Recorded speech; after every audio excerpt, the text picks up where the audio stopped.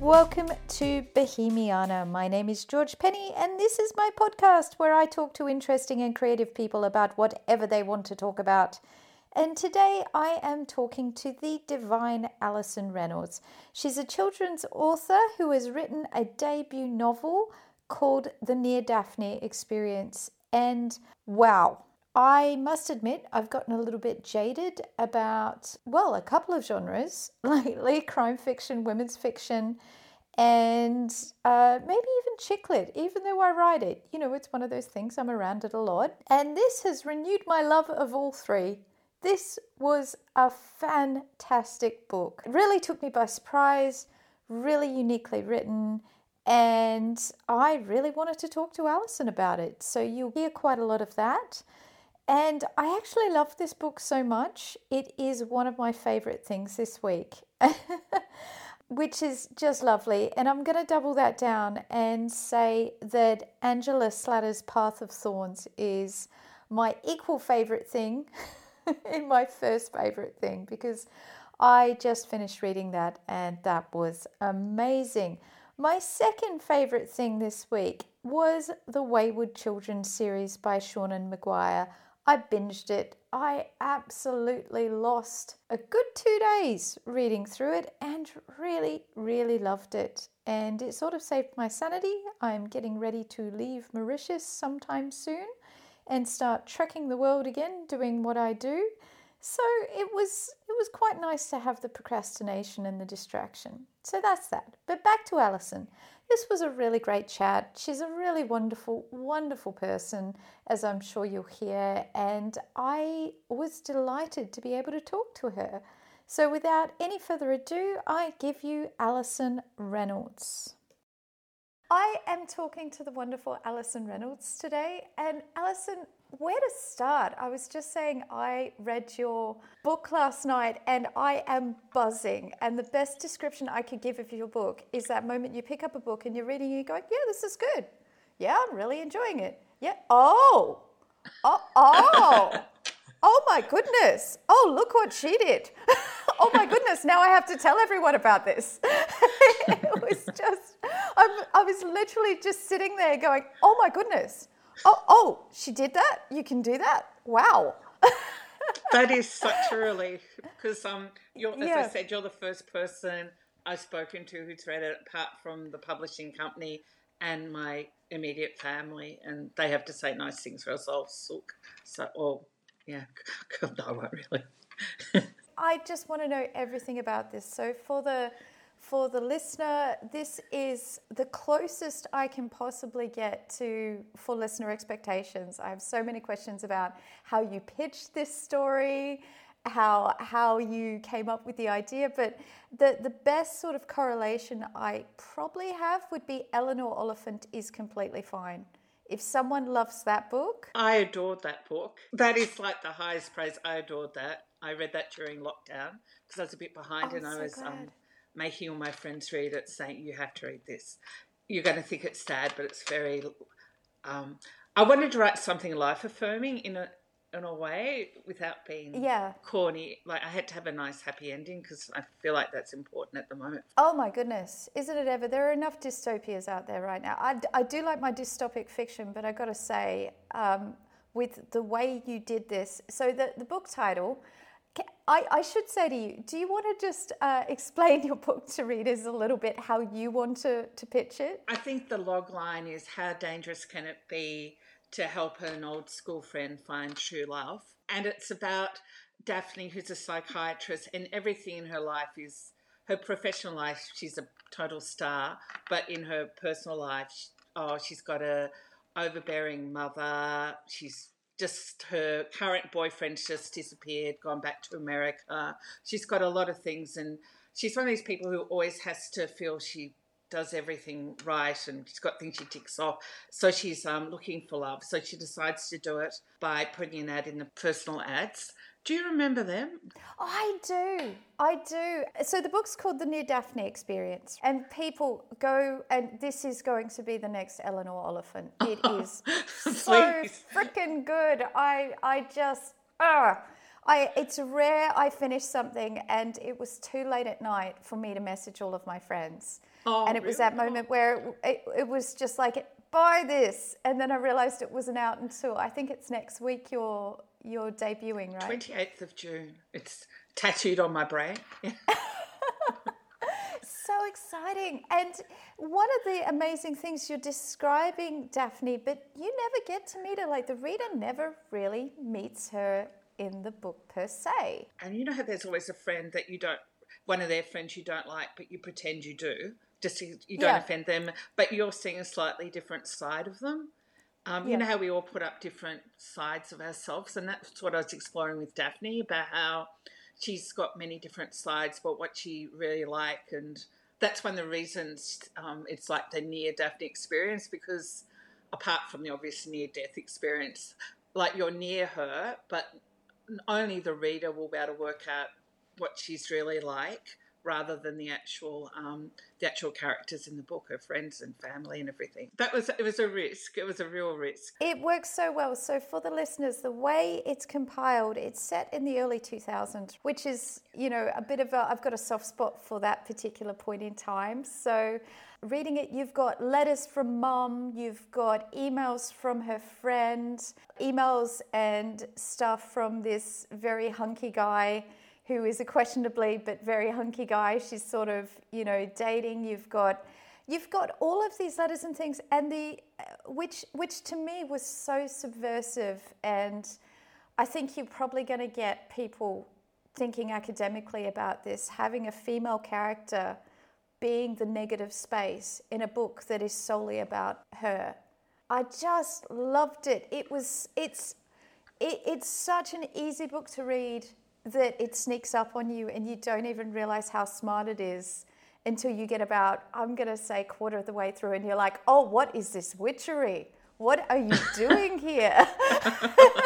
It's almost like you come into someone's house and you make them a nice cup of tea and you make them comfy with the bunny slippers on, and then suddenly it's like, bam, hey, you're somewhere where you didn't think you were. And so why the early 2000s? Why did you decide not to have Daphne really at the center? Because it works so well, but I don't know anyone who's done this. I am really interested in how everyone has different faces they put on, and how you think you know someone and then something will happen and then you think, I never really knew them, even people who you know. Have you had that happen personally, where you've just sort of thought about a friend and gone, oh? I probably didn't have very good boundaries with some people.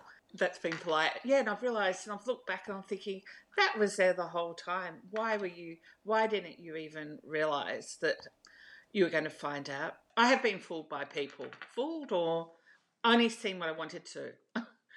Anyone with empathy, I think, can completely relate to that and has probably had that happen to them. Especially, there's a thing with Daphne and her friend, is it Celeste? Yes, yeah. And her friend Celeste is writing this stuff at times, which is somewhat heinous at times. She's sort of acting like, oh, you'll be fine with this, Daphne. I'm just doing a thing and you'll be perfectly fine with it because you're my friend. And I had a moment, and I'm sure so many people will reading this, where they're like, oh, wow, that's happened to me before. I recognize this completely. But you're already, and I could almost picture Daphne sitting there as a reader. You're in almost the main protagonist, because she's not written about. You're almost her as you're reading this. And I'm actually picturing the times where I've been in that situation, and I'm already making excuses for my friend being a shit. I'm actually thinking to myself, oh, well, she's just had a hard day. The kids have been difficult or whatever.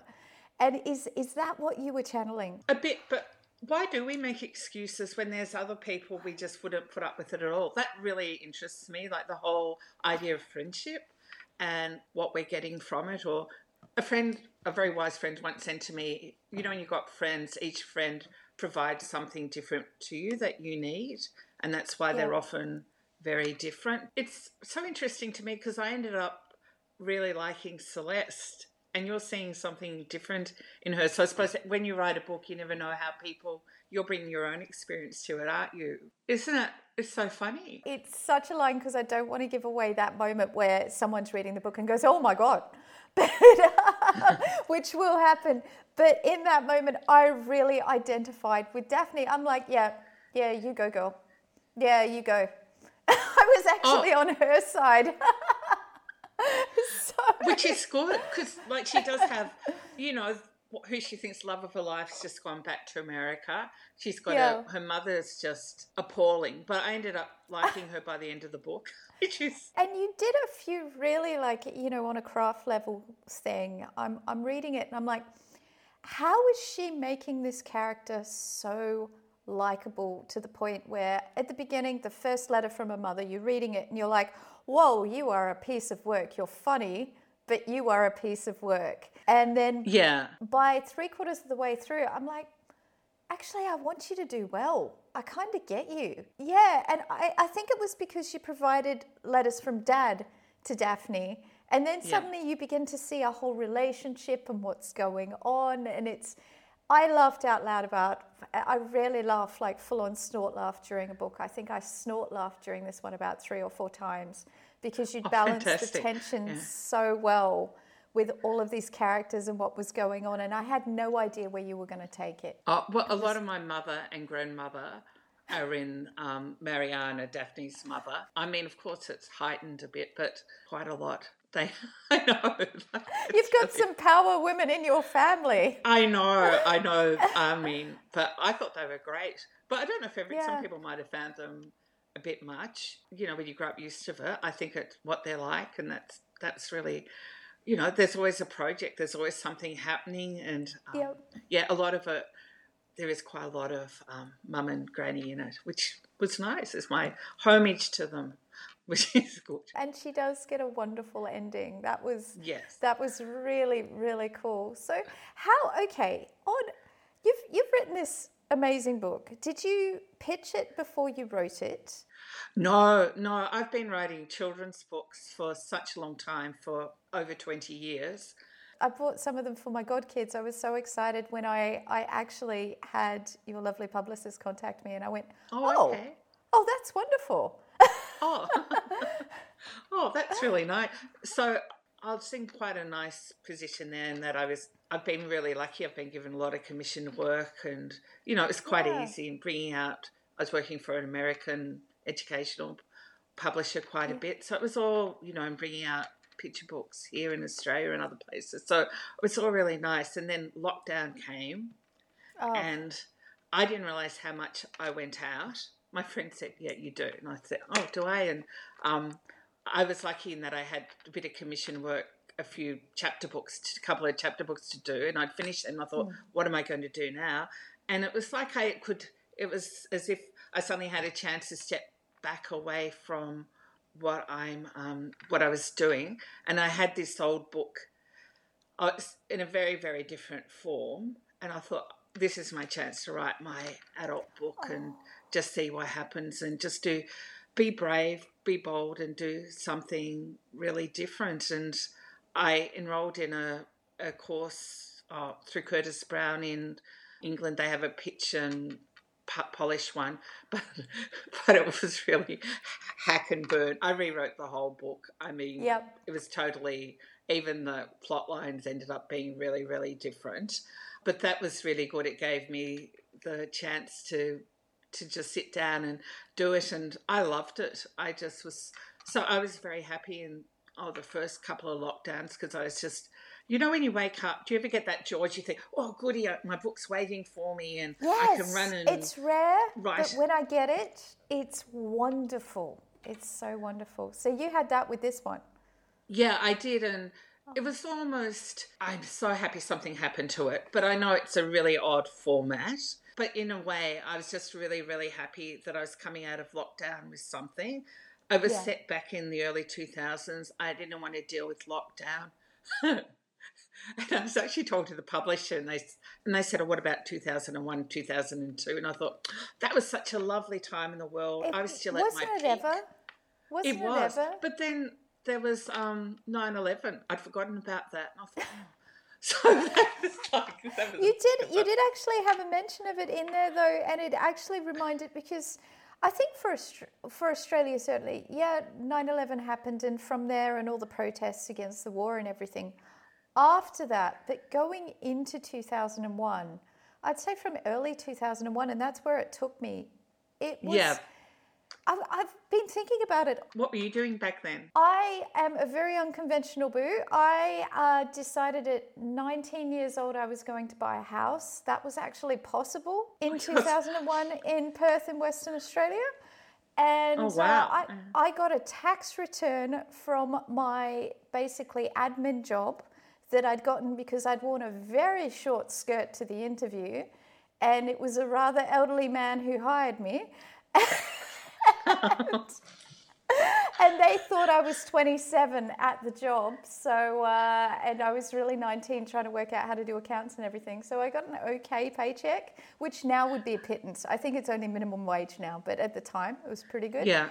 Houses were so cheap in Perth at that point in time that I bought a lovely little house with my then partner, now life partner, husband. Oh, how nice. You're still together. Oh. Yeah, and we were doing that. At the same time, we were, I was enrolling in uni, being completely mature, going to Machine Gun Fellatio gigs, one of my favourite bands of all time. Just being a right little teenager, effectively, not realising that era would just change within the space of a year. The houses doubled within the next year. Everything changed. Yeah, no, overseas travel was hard and everything. Oh, yeah. What were you doing? I still had children at school then because it made me laugh. The fabulous Rosie, the publicist, she said, I did have a bit of a playlist. And she said, what was your playlist? And it makes me sound like I was really hip and everything. But a lot of the songs, they're not my favourite songs, but they're ones that I remember from the era. Yeah. I remember so clearly just, a bohemian like you. Every time I went to Safeway, they'd be playing that. I don't know why. You've got the Dandy Warhols on. Yeah, Dandy Warhol. Yeah, they'd be. So it sounds like, it's very. But I remember that was when I was going around Safeway. So I had little kids then. And wow. I think I actually went back and did my master's in creative writing at the same time in 2002. It's a fun time to be at uni. The early thousands was a really fun time to be at uni. Yeah, but I wrote a very serious book, which I've never done. It was really fun. I liked that, but I've never done things. The book I did as part of it. And you worked out it wasn't you when it was just a chapter in your life? Yeah, but it was really good to do. How did you get from that to kids' books? Now I'm curious because it sounds like you just go, I'm going to go do a thing and I'm going to give it a go. Oh, yeah. It's all so easy, George. No, it's not at all. I actually, my first book I ever had published, it was accepted a year after I started being serious and then came out the next year. And I thought, this is easy. But I didn't really think that. But I think I probably did because I'm allowed to have a bit of a, And then nothing happened for 4 years. But then after that, I think you hear about that a lot of times. Something happens and then it just snowballs. So then I just kept getting work every year. I've been lucky enough to have a book out, which has been really wonderful. Well, it's one of those things where it's so hard to get into the door sometimes. But once you're in, and if you're not a total sod, the industry, I've noticed, especially in publishing, people will go, who do I want to work with who isn't going to be a nightmare for me today? Oh, this person, they're lovely, they smile, they're nice, I don't mind emailing them, and suddenly you get work. I'm very, you're a pen for hire. I wanted to make money with it and income with it apart from... Heaven forbid should we write to actually make an income. One time he rang me up and said, Alison, I've got a job for you. You've got to take God out of a series of picture books. Wow. And they were written in the Midwest American and they'd bought the rights to them, so he just wanted me to get rid of God. And it was actually a bit of a pervy God because he was looking at you all the time. And was this a Pentecostal or something? I was raised Seventh-day Adventist or Pentecostal. I'm not now. But it was just like, he's watching you. He watches you when you sleep. And they had a picture of the child there with the moon and this God looking at them. I thought, he can see you everywhere. And I thought, it's terrifying to me. It's scary to a kid, I gotta say. If you're a kid with a really intense imagination, especially if you're a queer kid, I mean, I'm the Yeah. B and the Q on the LGBTQI spectrum. So if you're a queer kid and you think that you're going to get smote at some stage, but the person doing the smiting is watching you, for example, I know Kate Bush is just hitting the #1 in the charts thanks to Stranger Things. Yep. And I remember being a 6-year-old watching the video clip. I think I was 6 or 7. She did a song called Rubber Band Girl, and it was all over TV. And I remember watching it thinking, oh, I like her. I like her probably a bit too much for Jesus to be happy with me liking her. And God would have been watching down at you. He was standing there watching me, and it's that moment where I'm a little kid watching TV and then looking, going, I don't really like it that much. Oh, no, I know. It's just, well, this is really just quite, because I was brought up uniting, and we love everyone and just shake hands. Oh, uniting's so chill. You guys do whatever you want, chill. and which is great. But this was just creepy. So so there were 4 books in the series. And I think it did so well. We did another 4. So I do anything. You know what I mean? I said yes to lots of projects. A, you get to experience a lot of different things. B, you're not going to be bored. Even if you don't like a project, you know you're probably going to have another one come along that's interesting. C, you're making money. The writer's dream, to make some money. I know, but a lot of people... Actually, I think it's changed a lot. But way back then, this is 20 years ago. Yeah. It was a bit... Like, I remember once a poet read one of my books. It was a chapter book I'd done. I'd been commissioned to do it. Yeah. And he said, oh, I really love your little book. It was quite good. And I thought, that's so funny. I know, but really, a poet's calling my book little. I mean, he looked at words for it. The fact that you still have that story in your pocket to bring out, that is... Okay, well, given your new sort of path with fiction, I'm expecting to see that poet somehow dealt with at some time, because there are words to describe. It's the little things that people say to you with it. Also, I've got one sort of frenemy, and I didn't realise she was a frenemy to this stage. I thought you sound we were like really me. good friends. We don't know for a while. I don't know, and it was actually when I first got published, and I was really lucky. I had an amazing publicist, much like yours, and they did a really big push. So I had the stacks of books out front of Dimex and all the rest of it. And this is a friend of mine that also wanted to be a poet, interestingly enough. And she came up to me and just said, I've read your book. I didn't buy it, but I read it. And I was like, oh, okay. And she was like, yeah, it's okay. And walked off. And I thought... She should have lied. She doesn't know the rules. There's rules, right? You're meant to lie and say... Like you lie and said, I read it, and just go and look it up on Amazon and get a bit of an idea. And no writer is really going to say, like, I don't know about you, but I'm not going to sit there. I know that people lie politely, so I'm not going to be there going, so what did you think of the 30th, page 30, what I did there with the characterization? You're never going to do that to someone unless you're in a really awful mood. No, but people, I've had a lot of put down this answer. Really? No, but George, I've had a lot of put downs. But this is interesting because writers don't really, I really find, and I've just been able to start to talk to other writers about this, we don't really talk about the subtle ways and the etiquette that people should be aware of when you've got to write a friend. We don't have a boss and job reviews, like performance reviews and stuff. The only feedback we get is out in the street, really, and Goodreads. Do you read your Goodreads? Or? No, I used to. It's a cesspit. And the people who leave good reviews out there are wonderful, glowing, shiny unicorns, and I adore them. But I just can't go there because all you need is one person who didn't get your stuff and it will destroy you for the day. Well, it destroys me for the day, the week, the month. Yeah. You can't. I don't believe in...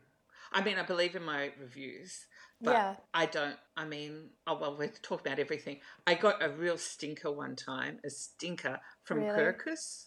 You know Kirkus? Oh, that hurts even more. Okay, did you pay for it or did your publisher pay for it? So Kirkus Reviews, for people out there, they're a very established review organisation, but they charge a frickin' fortune to do one review. And a lot of times publishers will pay for it, but sometimes the writer is expected to pay for the review. And it's not a pay for a good review. No. You're paying for their time to read your book. So Kirkus. Oh, but there isn't.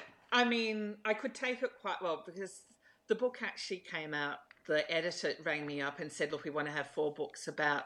We want to have some board books in a hurry. Can you get some done to me by tomorrow? And we'll look at them." And just really little ones, just simple. I think it was like 8-page board books. Yep. 4 spreads. So it was really easy. She said, "Could you do some? Just do that." So I just whipped up something, and they just wanted to have it. It was about Why I Love My Mum. I might as well tell you what it is. Yeah. And then it got changed into being a paper one. And I thought, not cardboard.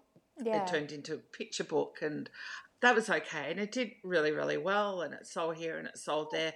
But it wasn't something I had spent... Well, I hadn't spent hardly any time on it at all. Yeah. Like, I was proud of it. I worked on it, but it wasn't something I'd gone over every word. And then it actually ended up being taken, an American publisher, they took it. And it was always meant to just be purely mass market, not trade at all. Like mass market's what you find in your Kmart's, your Big W, not in... You're going to give your kid a reward for being good while you're walking around the shops. Yeah. It's like, okay, if you behave, sit in the trolley, and I'll get you a book at the end of the shop. Yeah, You'll follow book, me right? when I used to go around Woolworths with listening to songs. Yeah. And then... So then they took it as a very serious picture book. And I mean...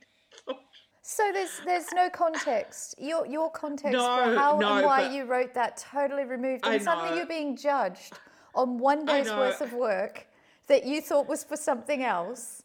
This is like turning up. This is like turning up in shorts and a t-shirt to a party and finding out it's a ball, and then someone's giving you a fashion review.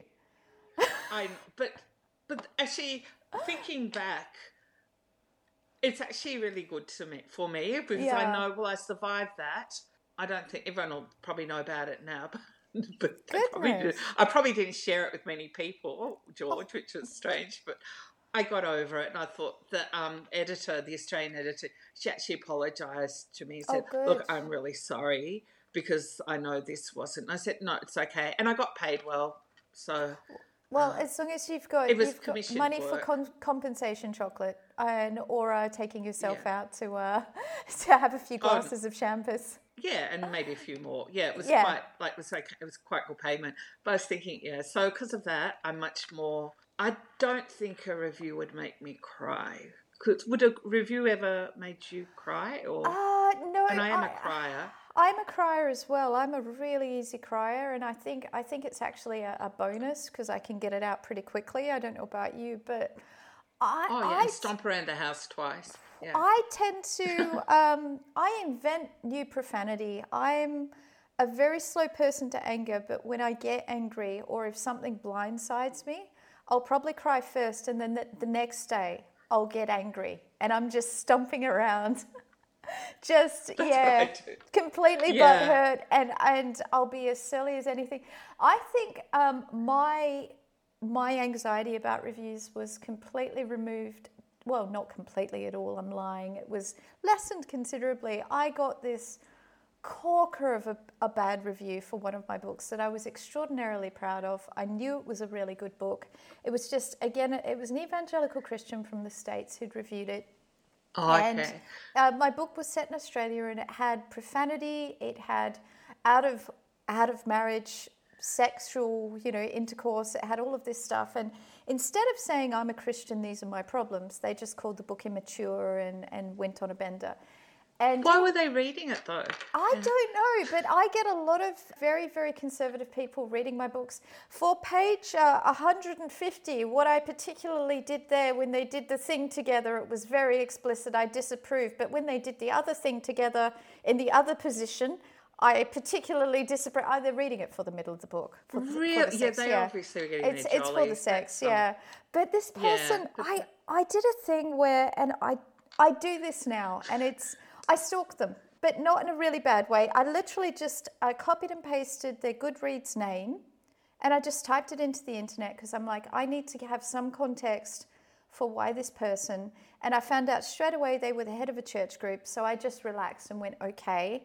And the second result that came up was their Amazon username, because they review heavily on Amazon, and the thing that they'd only reviewed the highest, everything else was a 1 and 2 star review, all rom-coms or romances, all commenting on their immaturity in the sex scenes, was an home enema kit. They'd given it 5 stars. Oh, really? And well, they tried that. They must have tried them all. And they gave it it was almost, and I'm not exaggerating here, it was almost whatever Amazon's max review length was. It looked like 1,000 words on the glory and joy of this home enema kit. I'm staring at this review going, these are all the glowing words that I would have appreciated about my book, but you've saved it for something you hose your bum with. So I think... That is disgusting. Why do you need to know that? I mean, that's weird. It was so weird, and it was weird and wonderful in that I was like, this person, if they'd just reviewed the kit and gone 5 stars, yeah, it's great. I don't need to know the medical issues. It was that it was so long and so detailed. And I thought, well... Oh, that's ridiculous. I don't need to worry about who this person is. I don't need to worry about this review. It's fine. Oh, you should put up one and say, well, I tried it and it had the opposite effect. It had the opposite. It made diarrhea of words come out of my mouth or something. Like you obviously had when you critiqued me. When you critiqued me. What I want to do, and I've been threatening to do this with a few fellow writers, I've told them I want to do this, is set up a reviewing reviewers sort of page where I pick people, and it's going to have to, just not to be mean to people, pick people who have given 1-star reviews to classics and just gently review their review and go, no, we do read this. Like, you know. But I feel like they're monitors. You know, they're people who go through life, and I don't know why they're prefects or... And then when I'm being kind, I think, maybe they had a really hard time at primary school and they never felt very clever or something, and now they're giving us all a hard time because most of us have grown out of it by the end of primary school. Don't you think you can be a bit? And now they're getting back, and they're the monitors, and they'll be saying... I mean, I know someone will say, you mentioned the Treble Clef restaurant at the cafe at the art gallery, and that I thought, I can't remember if it was there. And I thought, I don't care. I don't care. But you know, someone will. Someone will. Like, why does that matter? I don't care. I find that fascinating, and it sounds like you're kind of similar to me here. If the story is good, I don't care if the writer has been to my hometown, if they're setting it in my hometown. If they just want to set a book vaguely, and I mean, I haven't been back to Perth for a few years, but if they want to set it vaguely in Perth, if they get the sunshine right, as long as they don't have snow-capped mountains in the middle of Perth, Western Australia, and they vaguely make it an Australian city, my imagination will do the rest. I don't need them. But I think some people get so... I've got a very dear friend of mine who is one of these people, and I've learned never, ever to give her one of my drafts because she will chunk down on a small detail and she won't be able to leave it. She'll literally be spending ages. I don't know if you've ever had someone beta read for you or something like this, and they will be trying to help you fix it. They'll be saying to you, no, how you can fix it is to, and I'm like, this isn't a problem for me. I don't need to fix this. I'm fine with this. And they're like, no, you need to fix it. You really need to.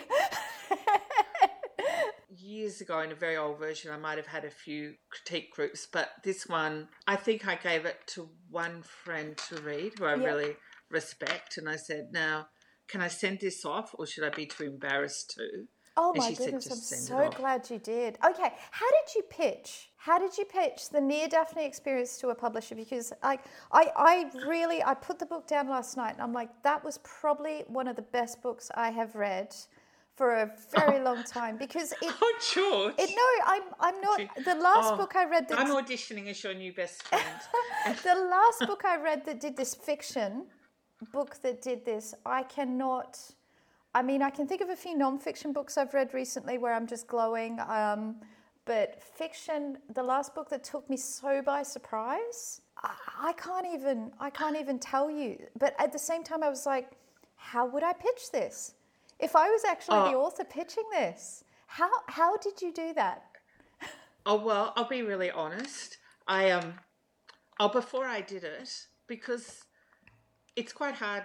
Well, you've done genres. It's quite hard, Yeah. isn't it? Because, There's a box. I mean, I know I can write a picture book. I know I can write a chapter book. But it's a totally different thing writing for an adult. It's not just it's longer. I mean, it's just totally different. Yeah. And I actually, I did that 6-week course. And as well as doing that, I actually used, have you heard of Alison Arnold? No, She I haven't. used to be, she runs a bookshop now up in Queensland, but she used to be an editor at Text for a while. And everyone kept saying, if you're looking for, an external editor, just in, what do you call it, independent editor or whatever, have her. Oh. And she was fantastic. I had her and she just really encouraged me and said, yes, I love it. And she got it because humour's very tricky. So then I thought, I write humour and I can appreciate how hard it is. Like everyone seems to think it's like stand up. I love listening to stand ups talk because they always talk about the person who thinks it's so easy and then they get up on the stage and try and speak and they realize no, it's this ain't easy. This is really hard. But for some reason, humorous books tend to get sidelined of, oh yeah, that's nothing. That's really light. That's it's so easy to write one of those. I've had someone say, what if your book? So you write it in about 3 days, right? It must be so easy for you. Oh, really? And I hope this wasn't that frenemy of yours. No, it wasn't. It was actually someone who was really well intentioned and trying to really talk me up. But I think there's an idea that humour you can just get those jokes straight on. They don't take editing. They don't take thought. I mean, your characters in your book, especially because it's in letter form, you don't have dialogue. Yeah. That's the thing that amazed me. So you're managing to do what you're doing with the humour that you're using without having dialogue to pace, which that is really freaking hard. It's like I was reading it going, wow. See, because I did it for it's a long book, I found it really easy. But the letter thing, I haven't got an agent. I approached a couple of agents. Yeah. Not a lot, because I only wanted, I was fairly careful where I sent it. Yeah, good. Oh, and one of the reasons, I don't know, have you heard of Kidlit Vic? You probably haven't. It's a conference in Victoria, in Melbourne for writers and creators of children's and young adult fiction and illustrators as well. And we only have publishers, it's called Meet the Publishers, come and talk, because I have this real thing that if you talk to the publishers, you're getting it from, you're knowing what they want, rather than... Because agents have an idea of what they think the publisher wants. I've had so many batty agent conversations where they're like, I think that's what they want. And it's like, that's not what I heard at all. So it was interesting. So I approached a couple of agents and two said, look, I just don't like this form. And they didn't even look at it. Yeah. Another one looked at it. And they were all very lovely and nice and polite. And to tell you the truth, I was just thinking, if it's not your cup of tea, it's not your cup of tea. Like, none of them were, they just said, look, I'm not even going to look at it because of that. And I thought, well, I can't. No, and if you don't strap them in another one. If you don't have them grabbing you by the shoulders and going, I love this and I want to represent you and I want to be there in the publishing trenches with my little agent sword smiting for you, you don't want them. They're not going to be on your side. They're really lovely people. Yeah, they are. Very much so. I don't like everything. I don't like licorice, and a lot of people do. That's okay. And then I had at least you got honesty. Yeah, and then then I had another agent who she was a little bit, she liked it and then she wanted to see the whole lot, and then she said, could you change this bit and that bit? But actually, Ali Arnold, she said, keep going. Don't just start changing stuff. And that was the best advice I could have had, because you know how being a good little author, you think, well, maybe if I change it. And she said, you've hardly done anything. And then I sent it, I don't know if I sent it to another one. I didn't send it to many others. And, I thought I'll just go straight to the publishers. So the publishers were a different story for everybody out there. Yeah. It suddenly was, because I was pretty flat and I thought, well, look, I've achieved it. I've written an adult book. I'm happy with it. And you're on your own with this. One of the things that this is sort of a bit like, for example, film and stuff is collaborative. But a writer is just literally sitting in front of their computer, and they might have family and friends that'll talk them up, but you're pretty much going, you're your own advocate. You have to be your own pep talker. You have to be the one who goes, yeah, okay, I'll take a bullet. I'm going to do this. And then you take the bullet, you do it again, and until you get the bite. So it takes a lot. I know, and it's really, people always say that, and I thought, oh, it's so true, because I end up getting a couple of people seriously interested in me, and I was thinking, what? I was in total shock, because it didn't seem to worry them, the letters and the form, the emails and the messages. It's not a difficult It didn't worry them at all. Bridget Jones, like the analogy to Bridget Jones with the diary entries, it's a very good analogy just to manage reader expectations. You're going to be going in and you're going to be reading something that isn't just a regular narrative. Yeah. Yeah, and I think you do get access to that person's mind, what they're actually thinking. That's the beauty of that sort of form for me. Like when you see an email, or you're actually hearing things in their voice. So it's a lot easier to became attached to Daphne, and I think I hate reading books that have a barrier between you and sometimes you can read something, think, this is beautiful writing, but I don't care about any of these people. 100%. The words get in the way sometimes. One of the things I loved about this was you don't condescend to your reader, and I really loved that. I sat down and I started reading, and I was like, I'm going to have to work here. And I love that. I'm going to have to be a little bit intelligent. This is but it's one of those things where it makes you feel like you're a smart person. And it's always really enjoyable to get that in a commercial fiction book where, this one's going to be, pitched, I'm guessing, like straight in the commercial fiction section. Read it at the airport, grab it, read it on a plane. And it's such a joy to get a book like that. And you don't make people climb mountains, but you do make people go, oh, gee, I'm getting this. I'm smart. And that's a really nice feeling to actually sit there and feel a bit good about yourself, because you're like, I'm getting my head around this. I really don't like a book that suddenly you get a bit of information at the end. I really tried to see like what the was Deus happening Machina, where everything's just all like, and then something happens. The end. Yeah. And then it was a dream or something. I mean, that would.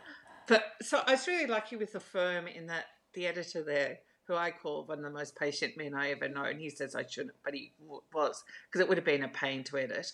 He was really good. He really respected that and didn't try. And if I say no, he said no, and like a couple of times he queried something, and he was really good. But actually, it was a collaborative.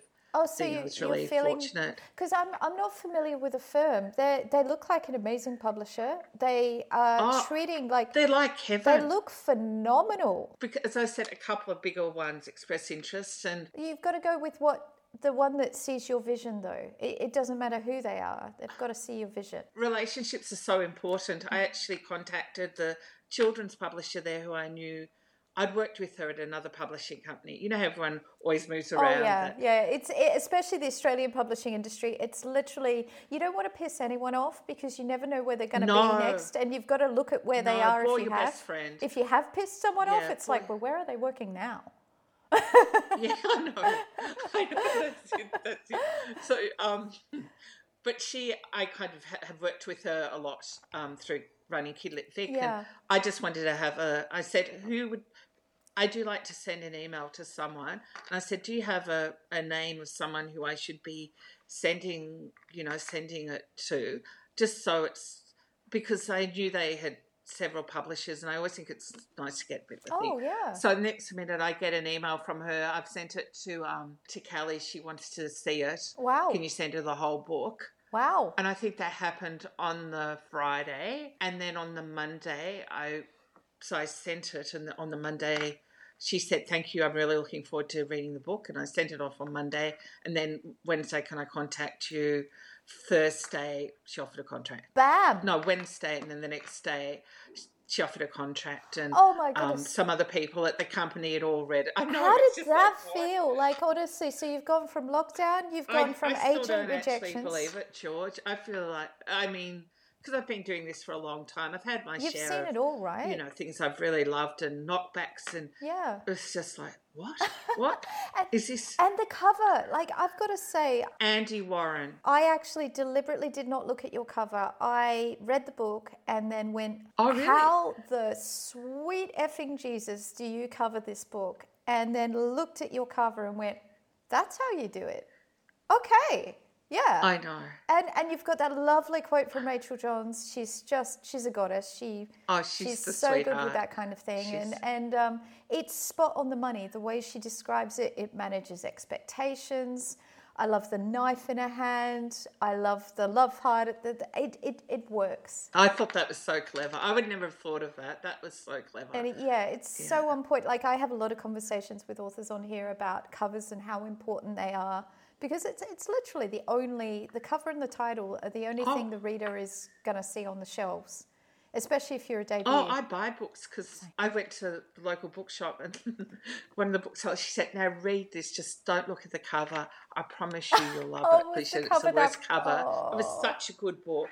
It was such a good book. What was the book? She Do said, you remember? I don't know what. Do you remember the book? Oh, I won't say because it's... I'll tell you. But I was surprised because it's so many authors. A really well known. We've all had a shit cover.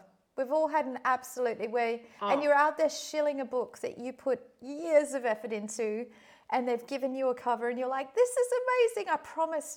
And you can't actually say, please ignore the cover of my book. It's horrendous. Yes, I know, but the content's great. I know. Well, I was just so lucky. So, like Kelly, you know. She got it. I've had a wonderful cover. I'll be honest, I had a fantastic contract. I just kept waiting for... You're waiting for the boom. You're waiting for like where's the catch? Yeah. Where's the catch, you sods? You've got a sniper in some bushes somewhere. You're going to get me on launch day. What's happening? I know, you're going to trick me in the end. It's just been... Isn't it? Yeah. It shows. It's just... I'm one of these beaten down writers. That's why I'm being really honest with you, because good things can happen. It's just extraordinary to me. It means an awful lot to someone like me because I write women's fiction. I did that exact mistake that you were talking about. You'll have an agent or someone say, why don't you just do all these changes? And I had a very successful career in Australia.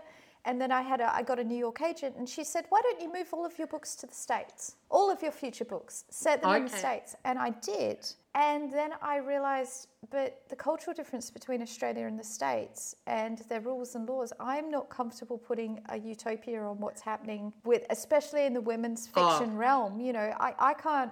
It'd be really hard, actually. You'd have a real conflict. Yeah, setting something in Texas and making this rom-com utopia when abortion is banned and my characters don't have health care. And I've got wonderful American readers and they're really supportive. But at the same time, as a writer, I'm like, I should be writing crime fiction or literary fiction about this. I don't think I can put a rom-com here. Yeah. It's not that I don't love my Texan readers, but so I've done the full circle and I went over to comic fantasy, spec fiction, which I love doing, and I did that during the pandemic. Okay, so you're like me, you wanted something fun. To hear that you did something different and it's worked for you is just, and after reading what you did and going, I could literally see this going across because agents are even more conservative than publishers.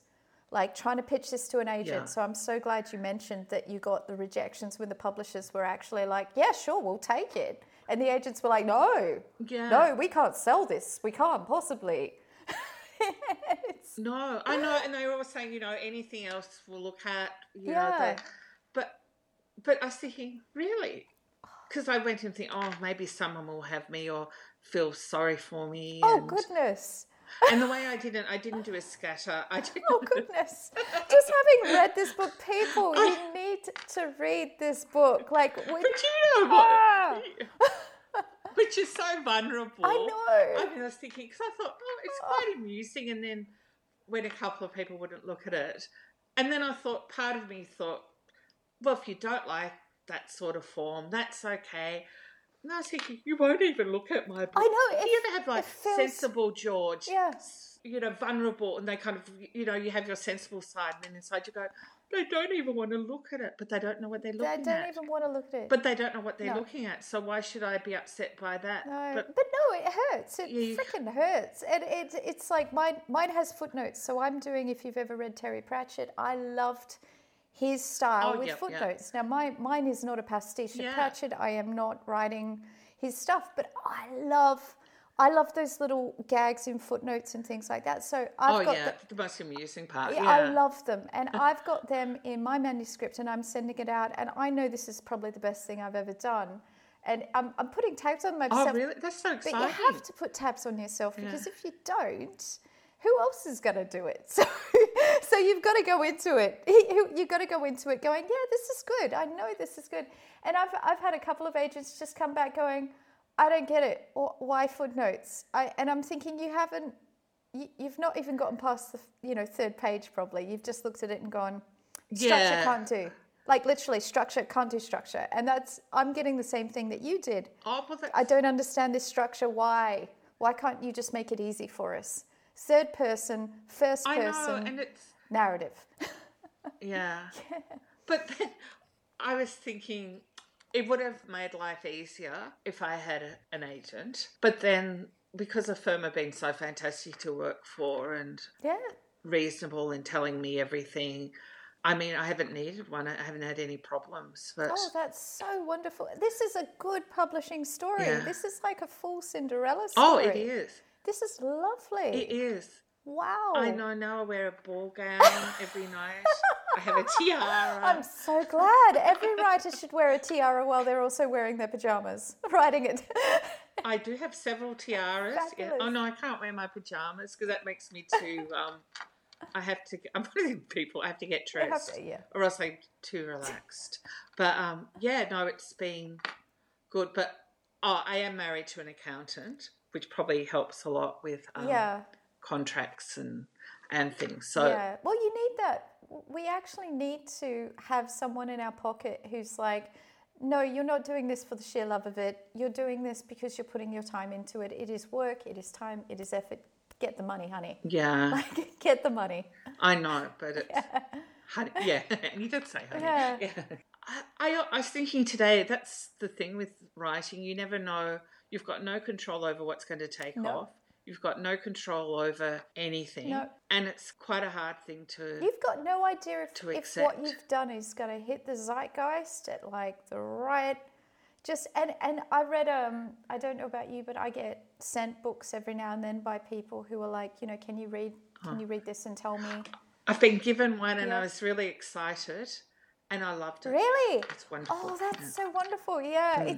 It's coming out with a firm and it's fabulous. Oh, I love that kind of thing. When you get them and you're like, oh, this is going to do well.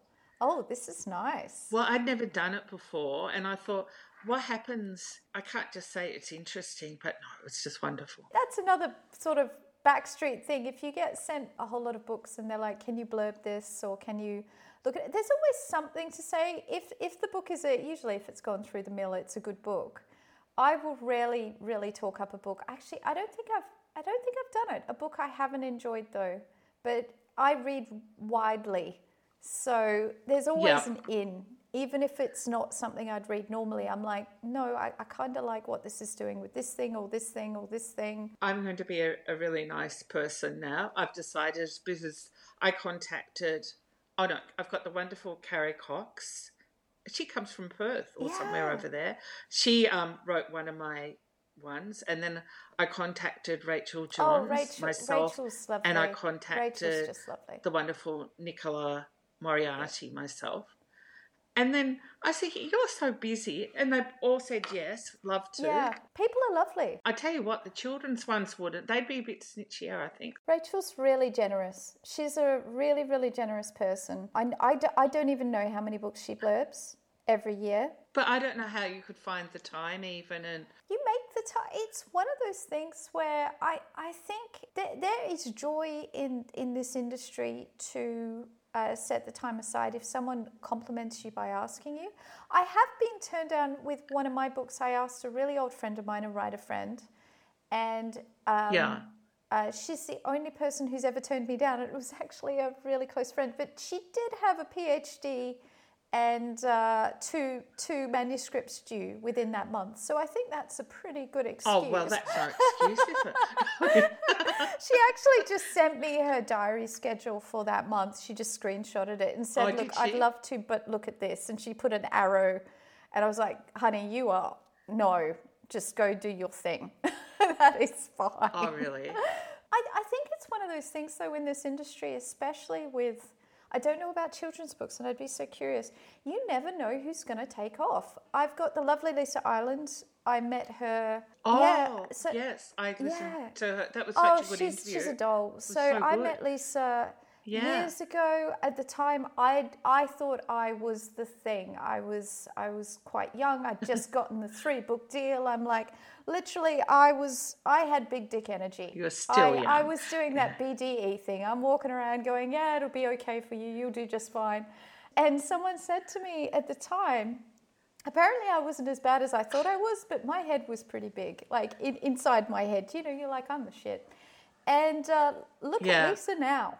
Like someone said to me at the time, you will never know where the person you were talking to, even if they've never written a word in their life, if they tell you they want to be a writer, you never know where they're going to be in 5 years' time. But it's exciting, isn't it? Like you just don't. Yeah. It's so much fun because you never know. Like Rachel's perspective might be that she doesn't know if you're going to be the next Leanne Moriarty, and she's going to be asking you for a cover quote to. Yes, I'm welcome.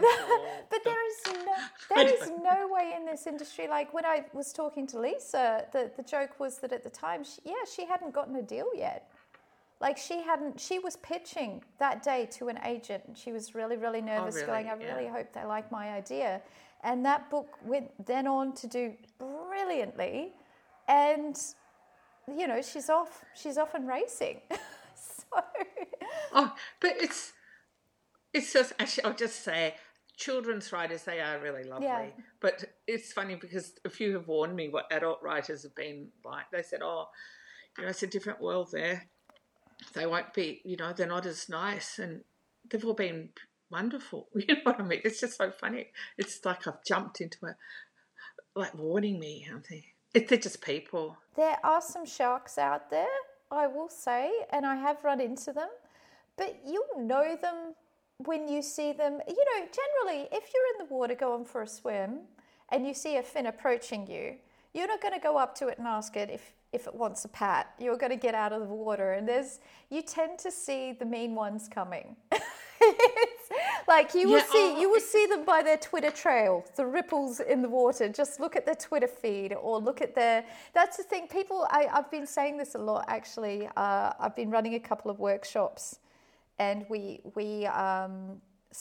there's sort of a really creative thing, and we audition people before they do them, just to make sure they'll fit in. Okay. So I've got a Google form, send it off, and they've got to fill it out. And it's amazing how people will tell you who they are. Like you can ask the most, take them for granted when they'll act really supercilious or something and write it down like that. That's what you're going to get. And if their Twitter feed or something is pretty reptilian or they're ranting, it's probably what you're going to get. But do you think they think you'll be impressed? That's what I'm always surprised that they'll be. I think, are you thinking I'm going to be impressed by you or something? And because I've made a vow now, I don't laugh at jokes. I used to be very polite. I still am. Yeah. But as a woman, sometimes I've been in a social situation, I'd laugh. And now I look really sour. I love that though. I love that because I've just you've stopped taking the bullshit. Like if you've got someone saying, I clap back pretty hard now, especially with anything homophobic or anything like that around me. Because I was basically having to keep it like who I was quite, I'm in a heterosexual relationship, so it was quite easy to, with Tony's corporate job and stuff. But, and people would make jokes and I'm like, and now, no. I'll just go, was that like really me, you funny? Look at a bit of a lemon now. Yeah. Was that? And if it keeps going, I say, look, I don't want to hear this. I don't find this funny. And I don't care. Like once I would have cared because I had to be nice. Yeah, but do we have to be nice? That's the question. Where does nice get you? I know, and you're thinking, this is so insulting to people. How can you even say things like that? And then you wonder why they're even thinking things like that to say something like, and they say, oh, it's just a joke. And I think, well, I don't find it particularly funny. And if someone's especially punching down, it's like I have been known. I think I said this on a previous podcast. We had I'll say an acquaintance who we went out to dinner with one night, and the staff. This was a Scottish restaurant. It was a pub. It was a beautiful country pub. We were living there at the time. The waiter was gay. I noticed the chef had come out. He was gay. So it was a very queer pub. Everyone's on the rainbow flag, and this guy started using pejoratives, and in front of his children. So his two wee boys. Oh, his really? two wee boys were seeing an example of dad being like that, and I just walked up to the bar. Yeah. And I knew this guy would make it worse if I pulled him up on it. He'd triple down. So I just walked up to the bar, and I've done it with a few times, but it's just like I tip them ahead of time. This is my trick. And I just said, look, please do not do anything to our food, but you can do whatever you want to his. If he's got food poisoning tomorrow, we'll be fine. It couldn't have been food poisoning. We all had the same thing. Do whatever you want to his. And a million years ago, I used to work in a restaurant, and the waiters, they were all waiters there, they used to joke about, but I think they put their thumbs in the soup of the people they didn't like, and then surreptitiously give it a bite. And it may have happened, I think, on a few times when people are really rude, but that's okay. I think that's... Well, it's not really. It's not, but at the same time, I really hope they did something heinous to his fish. I really did. It actually made that dinner bearable. Fish well. It made that dinner bearable. Breathe on it. Yeah. Have a bit of a cough there, please. Anyone with a cough, come on. Especially now. Yeah, with COVID. Yeah. Please all line up and cough as you walk past. Yeah, they got it next door. Yeah, it's weird. It's all... I've got a lot of friends that aren't writers. And I think that's better for my head. I don't join writing groups. I don't want to be a member of them. I don't. Really? And that makes me, I'm a bit of a lone wolf. Every time I've tried to join one, I'm too nice. Talking about, no, I'm not nice. I am too nice. And there's usually always the one top dog in the group that everyone is like, oh, well, you obviously know, and they've got the whole hierarchy and everything. And I don't like that feeling that people are arbitrating the quality of writing within a group or telling you how to write or... Yeah, sorry, that was quite emphatic of me just to come in, wham. No, because I'm the same. I've belonged to writing groups in the past. One of them I have kept in contact with, but we've turned into a going out but for that's lunch different. group That's and different. Drinks, and that's different. But some of the other ones, it was just... It's like a family. Everyone had their allotted role. Like one man... Whatever he said about grammar was good, and I'm thinking, I don't care if I need a comma or a colon here. And you just talk for ages. Yeah. One thing that I've really learned is you can be a wonderful writer and not a good speller, and that's something I had to learn. There's some, and I know I'm the same. I put the grammar and stuff when I'm writing a first draft. All that's out the window. I don't care what my manuscript looks like. The idea and the concept is first and foremost, and then I'll make it look good. I'll get out the dictionary. I'm lucky. I'm a good speller, and I used to think, oh, well, look at their spelling. And now I was horrible. I would never say that to people, but my little brain. And now I realise that's rubbish. I'd been taught something really, really wrong from when I was at school, probably growing up, and then. I didn't realise that till I was in my 30s that, you know what I mean? It's what you're exposed, that makes me sound horrible. Doesn't. But now I know the best writers. There's only so much you can deprogram. Like, honestly, I think today and nowadays people are like, oh, well, I've got to unlearn everything. And I'm like, you took a lifetime to learn it. Don't be too hard on yourself to unlearn it, if you don't want to learn it. It's not unlearn. It's just being open and finding out True, new things. Yeah. And, that makes me sound... I would never say anything, but my internal thing probably was, this is quite good, but fine. You're not spelling properly. Now I think, that's... That's where you just say, you might want to use a copy editor before you send it out. Yeah. Yes. And then sometimes, because I'm writing for Americans, my spelling's gone off anyway, because I get very confused about toward and towards. And I used to know all that. I can't remember any of it now because I never know what I'm doing. You can lose touch. I was actually on one of these workshop things the other day, and it was all Americans. And I without catching myself, said, hold it a sec. I've got to speak American. Because I think I was using Australianisms. I was using a bunch of stuff, and I've lived in a ridiculous number of countries. Let's just say so.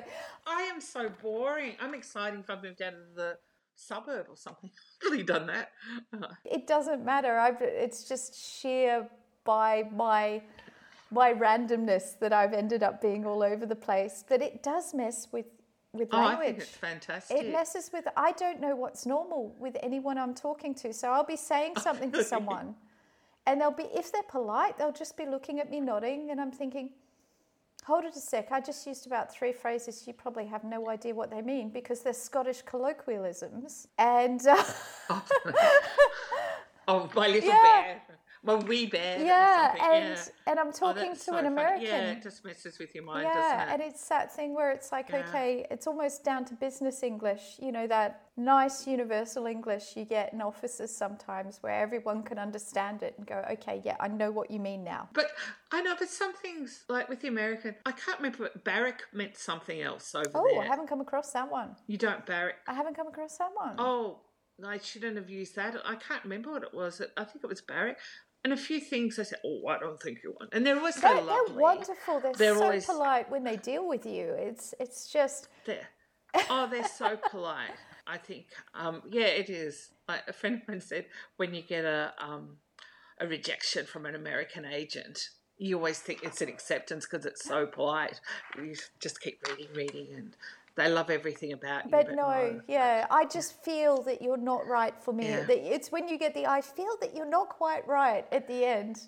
Oh, really? Yeah, whereas the Brits, actually, I've got to say the Brits are really good for that too. They're, it's fascinating just culturally all the differences you get when you work with different editors and you work with different... Oh. You would have worked with the American editors, the Australian ones, all over the place, right? Yeah, you just can't pick what's going to be a problem. And you think, I don't care, especially when it's commissioned stuff. I think it's your baby, I'm happy to change whatever you... Yeah, that's fine.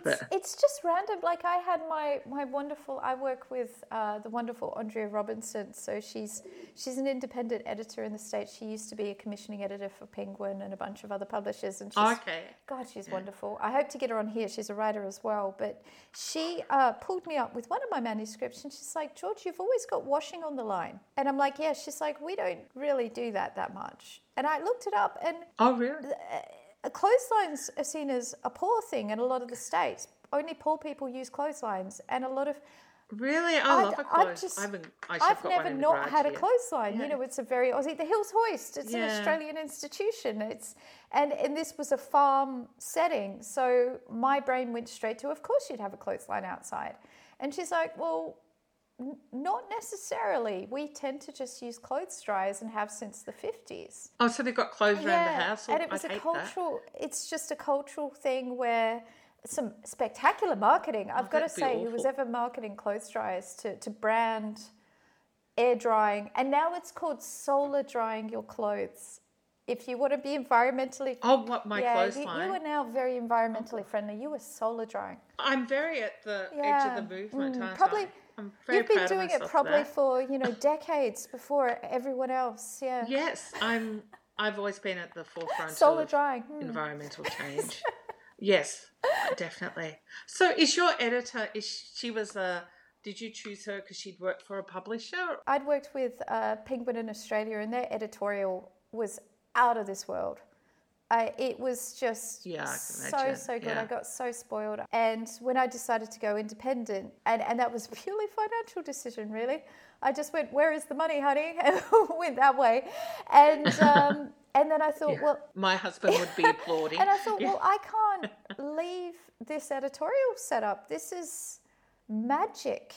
The way Penguin edit, and they do about 3 layers of it, and And the first thing I looked for was, is there, and at the time because of the agent's advice, which was actually wrong advice, shifted all of my books to the States. But luckily, I was looking for an American editor, and I had the most amazing experience.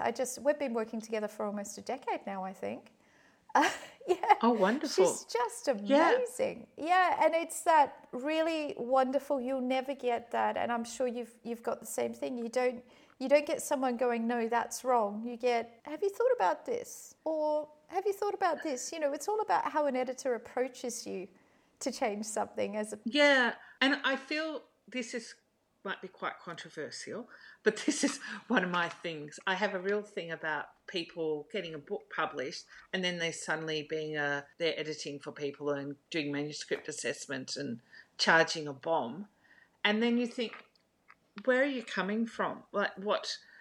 I mean, there are some very good ones out there, but a lot of them do that. And people are so vulnerable and they'll think, if I pay all this money, it must be good. I did that. I got ripped off by two separate editors at the very beginning, and one of them, and it was the worst. Looking back on it, I thought it was amazing, and I was so vulnerable. I was almost shaking when I opened the email the first time. Well, we all are, George. And it's and if anyone out there is listening, choose your editors wisely, really wisely. And Alison would say, consider getting someone who's actually had industry experience from the other side of the desk, being an editor.